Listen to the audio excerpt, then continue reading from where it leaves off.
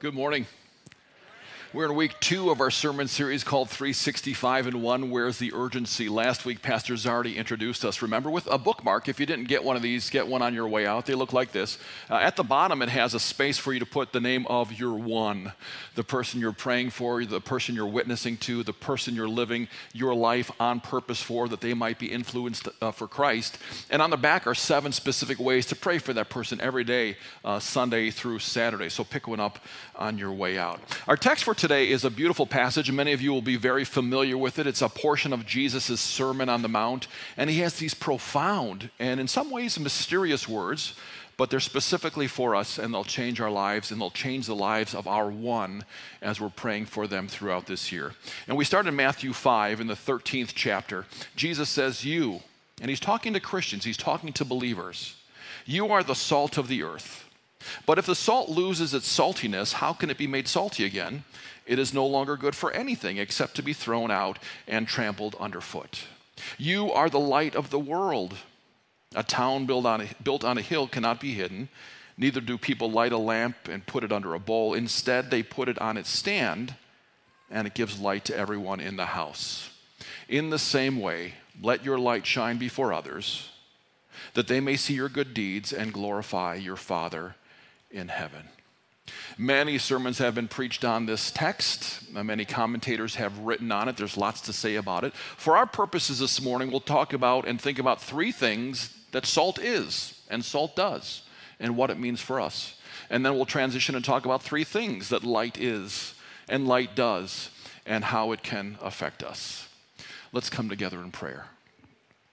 Father, thank you for your Son, Jesus, who saved us on the cross. And for those of us that are Christians, we are now called to live out this life, to be salt and to be light. What does that mean? Help us understand from your word, or open our ears to hear and soften our hearts to receive your word. May it be to your glory, and may the words of my mouth and the meditation of my heart be pleasing in your sight, my Lord, my rock, and my Redeemer. For Christ's sake we pray, and together we all say, amen. Salt is inexpensive. You can buy a little canister of that Morton salt. It comes in that cylinder for 89 cents. It's not expensive. In Jesus' day, in those times, it was very expensive because it was so hard to get. If you've ever heard about the city of Salzburg in Austria, that literally means salt city. It's a magnificent city, and it was built on the riches that they obtained through the salt mines nearby because it was very expensive. It was worth more than gold. Soldiers would often be paid in salt because it was like currency. We get our word salary from the root word, which also forms the word salt. Very precious. And Jesus is saying, you are this precious to me, and you are this precious to the world. Now go out and be the salt of the earth. So 3 things that salt is and does and means for us. First of all, we know that salt makes us thirsty.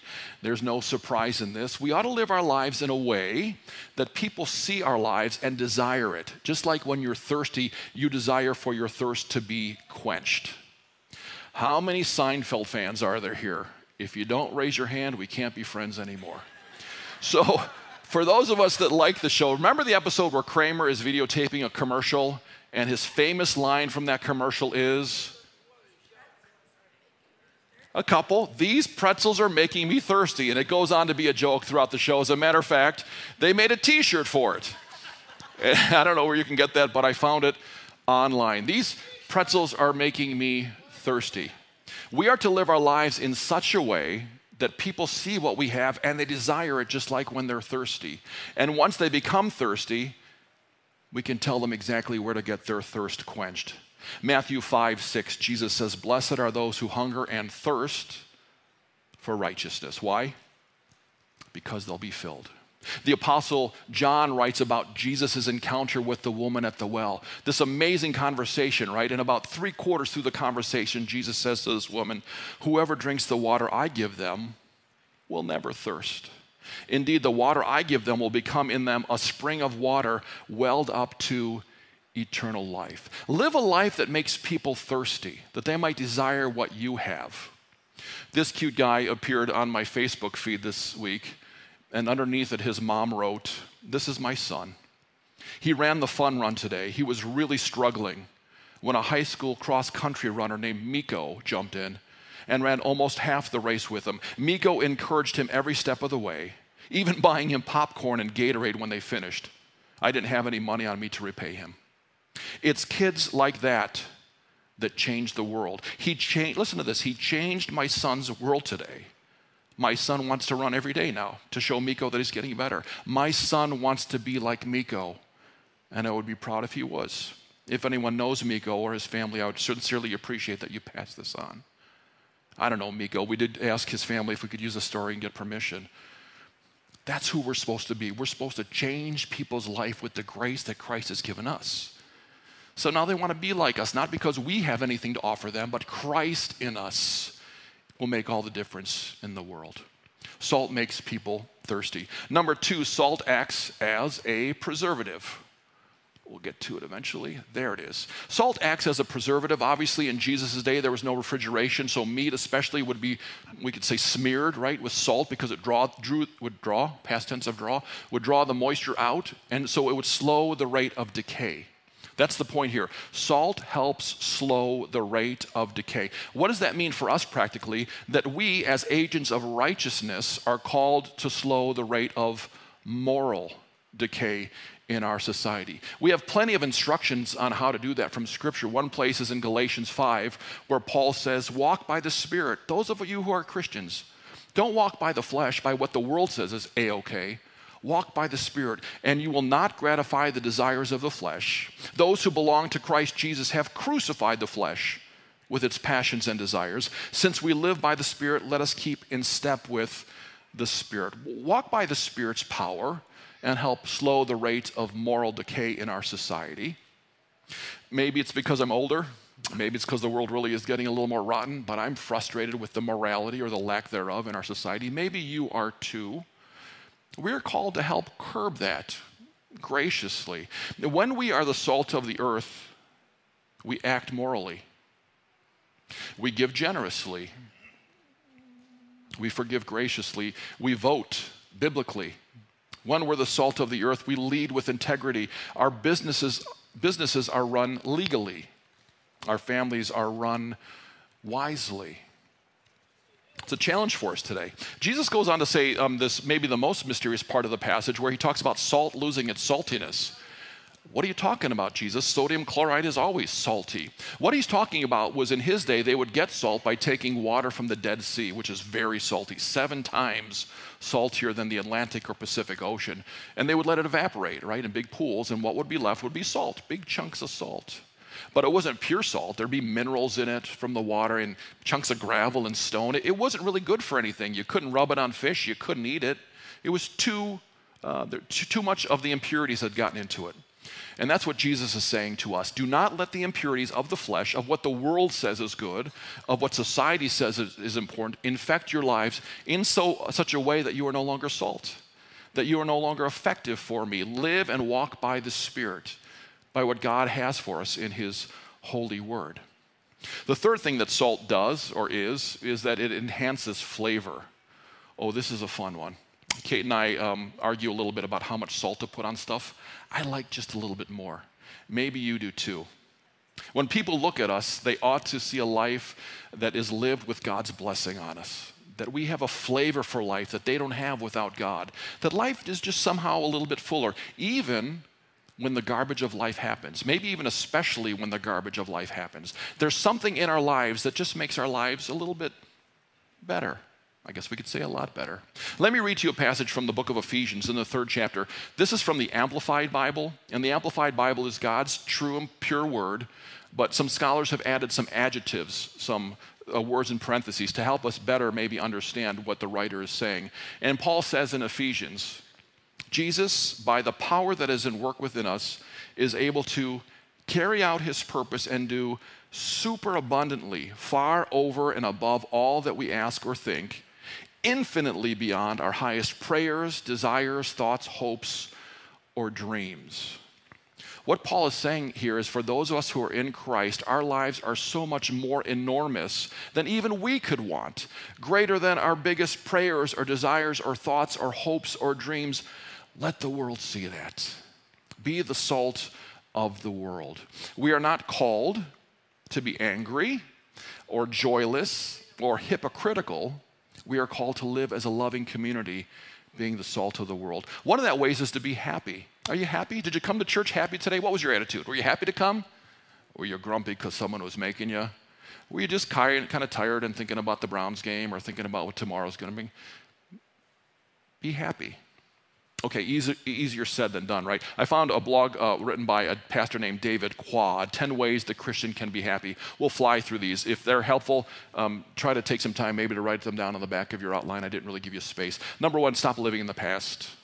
We know that can be troublesome. Live today and live for the future. Number two, change your perspective. Go from someone who thinks they're in charge of their life and striving for things that they want to someone who understands that God is in charge, that we submit to Him, that He is our God. Number three, change your expectations. Understand that this is a broken world and things are going to go wrong, and you will never find full and complete satisfaction in the things that the world has to offer, but you will only find satisfaction in Christ Jesus. Number four, spend daily time in God's Word. We say it around here a lot because it's that important. Read God's Word. The beautiful blessing of the Bibles with these kiddos. I remember when my kiddo did it in third grade. I was choking up. It's so beautiful, getting God's Word into people's hands. We have a connection with God in prayer. We have a connection with God in Holy Communion at the end of the hour, but we have a connection with God in God's Word. Number five, take care of your body. Eat well, exercise, rest, sleep. Take time for Sabbath. Number six, grow in gratitude. Look at all your blessings. Be thankful. Verbally express your gratitude to God and others. Number seven, get on a mission. Wake up every day being reminded that today is not about me. Today is about someone else. Live your life to bless someone else. Number eight, think of yourself less. Christian humility is key to being happy. Number nine, serve your church. For those of us who've done Servant Saturday, the ride back from the project that we've done, I'm not exaggerating. Those are some of the happiest moments of my year. I'm so full. When you serve others, there's so much happiness in that. And number 10, stop the comparisons. We know that comparing to others can only cause trouble. So why this mini sermon about happiness in the middle of a sermon about salt and light? Because as salt, we are to live our lives as people with an enhanced flavor, happy people, that the one that we're praying for this year will see and say, I don't know what it is about that one, but they always seem to be pretty happy. All right, so we kind of ran through three things about salt. Let's transition now to the second thing that Jesus said, that we are the light of the world, and what light is and does, and what that can mean for us. First thing about light is that it illuminates. Duh, no kidding. Light destroys darkness. Laura did a great job having the kiddos point out light. It destroys darkness. It illuminates. It shines on things. John 3:21, whoever lives by the truth comes into the light. Things are illuminated so that it may be seen plainly that what they have done has been done in the sight of God. Light illuminates things. I loved my time in Boy Scouts. We used to meet down the hall, in what used to be Fellowship Hall, Troop 527. Great troop. It was our ambition to camp every month throughout the year, through the winter and everything. And we did almost every month, and I loved camping. I still do. And I can't remember how old I was. I was trying to remember. I might have been 9. I might have been 14. Who knows? But I was a kid. And we were camping, and it was Friday night, the first night there, and the tents were set up, and dinner had been eaten and cleaned up, and now campfire time, kind of a cool time. And it was time to hit the sack, time to go to bed. The sun was setting. It was beautiful. And there, pretty far away, maybe 150 yards, on the ridge, on the ridge that I could see, I saw something. And I'm staring at it. And I'm thinking, that's probably Bigfoot. Pretty sure it was. Now, he wasn't standing like Bigfoot probably was. But the way it looked is he was laying on his side, kind of resting on his elbow, because, Bigfoot does that. I wasn't scared, but I was pretty sure. And he wasn't moving, but of course he wasn't moving, because if he was going to attack us that night, he wouldn't be moving, he'd be still. So I went to bed, and I think I slept pretty well. I wasn't really scared, but I was aware that Bigfoot was there. And then the next morning, the sun came out, and there was light, and I saw that it was a tree stump with a bush or something next to it that made... That's what light does. It illuminates. It shows us the things that might bring fear and exposes them as something that ought not to bring fear, because we have a king, we have a champion, we have an overcomer, that even if that was Bigfoot, I would have been okay because Jesus would have beaten him. That's what light does. Light illuminates. Next, it's our fifth point, but the second thing about light is that light exposes. Light exposes. John 3:20, everyone who, let me put it up there, everyone who does evil hates light. Look at that. Everyone who does evil hates light and will not come into the light. Why? For fear that their deeds will be exposed. I'm a sinner. I don't fear the light because I know light is God and He's forgiveness. But for those who aren't in Christ, they fear it because they don't want to be exposed. So I want to be careful here. We're biblicists. We believe in the Bible. It's inspired, it's perfect, it's without error. So the areas that talk about sin, we of course boldly proclaim, but we're not the world's police. We're not the angry, fist-pounding Christians that are saying, you're doing it wrong. We're the kind of people that graciously say, hey, have you met Jesus? Have you met His way? Have you met His forgiveness? There's a subtle difference in that. Portals of Prayer, I picked it up this morning, and God does cool things. I literally opened up to the page that's on being salty. I said, hey, I'm preaching on that today. I wonder what it says. Here's what it says. Do not be belligerent or contentious. Christians seek in every way to be at peace with one another, to go the extra mile. We seek to be patient, kind, and gentle, knowing that the Lord has dealt with us tenderly. Having been forgiven, we are quick to forgive and slow to anger. So yes, light exposes, and we are the people who have the truth of God's word, and we ought to share where there's error, but we do it gently. We do it graciously. We do it understanding that we have been forgiven.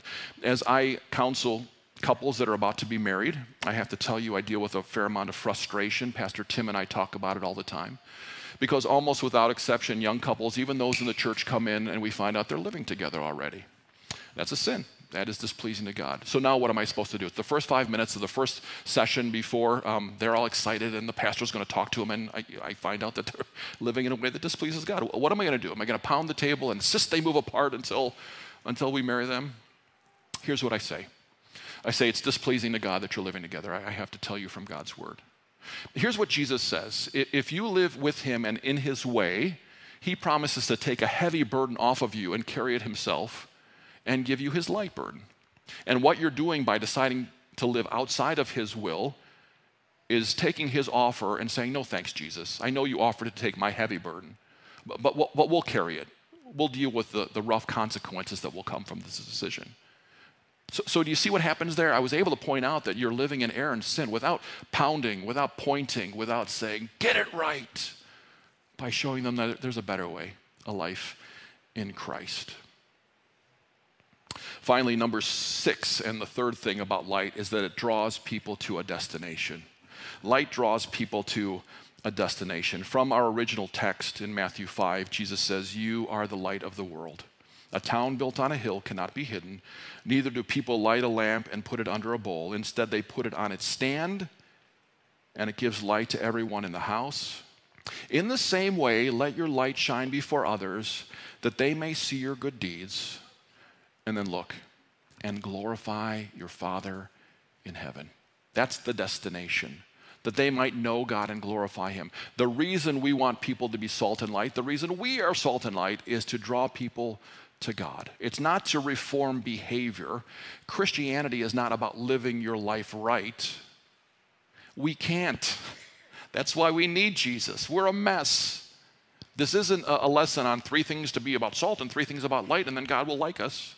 It's because He already loves us and died for us. And now that we are Christians, we live this way. That is our destination. Paul knew exactly where he was heading. He writes this beautiful passage in Philippians 3. One thing I do, forgetting what is behind and straining toward what is ahead. I press on toward the goal to win the prize for which God has called me heavenward. That's His destination, in Christ Jesus. He says our citizenship is in heaven. Light lights the destination, and we eagerly await a Savior from there, the Lord Jesus Christ. Where are you headed? What's your destination? What's your end goal? What's your destiny?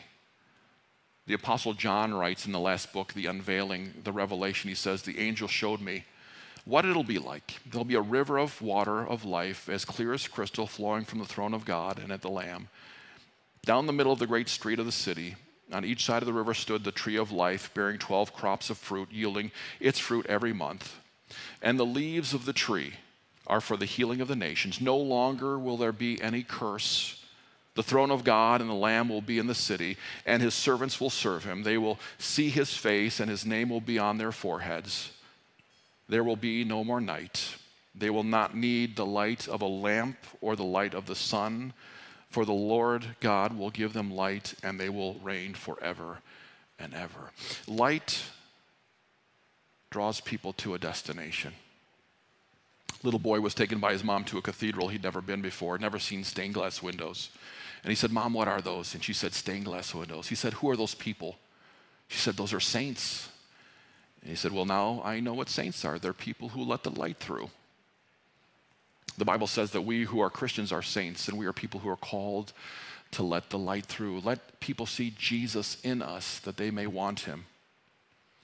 Close with a brief story here. A Christian came to the missionary who was responsible for bringing the gospel to his part of the world. And that Christian said, "I've memorized the entire Sermon on the Mount." And the missionary knew that was a lot. And he said, "Did you really?" He said, "Yeah." He said, "Let me hear it." And the Christian recited it perfectly. And the missionary was quite impressed and said, "How'd you do that?" And he said, "I spent the last year trying to live it. Be salt, be light, so that others might see and glorify your Father in heaven." Some next steps for you to think about as we walk through the week. Live a life for Christ that people will see and want. I mean, if you honestly looked at your life, would you say, "Man, people want my life"? Add Christ, add his word, enjoy the encouragement and the blessing you'll receive from Holy Communion. Number 2, have so much light from God in your life that people will see the truth. Part of our job is to slow moral decay, let them understand God's good word. And number 3, know your eternal destination and invite people to join you on that journey. Let's pray. Good word from God, Lord. All your word is so good for us. Thank you. Let us understand salt and light. Holy Spirit, overtake my life, dominate me, overwhelm me with goodness and truth and divinity, so that when this person or that person or the one that I've written down on my bookmark sees me, they will see Jesus and not want to be more like Mark, that they want to be more like Jesus who is in me, and thirst for that, and we can then show them who Jesus is and what he's done for them. Your love for us is unmistakable and overwhelming, and for that we're grateful. We ask for you to bless us this day and all the days of this week, indeed all the days of our life. In Jesus' name together we all say, amen.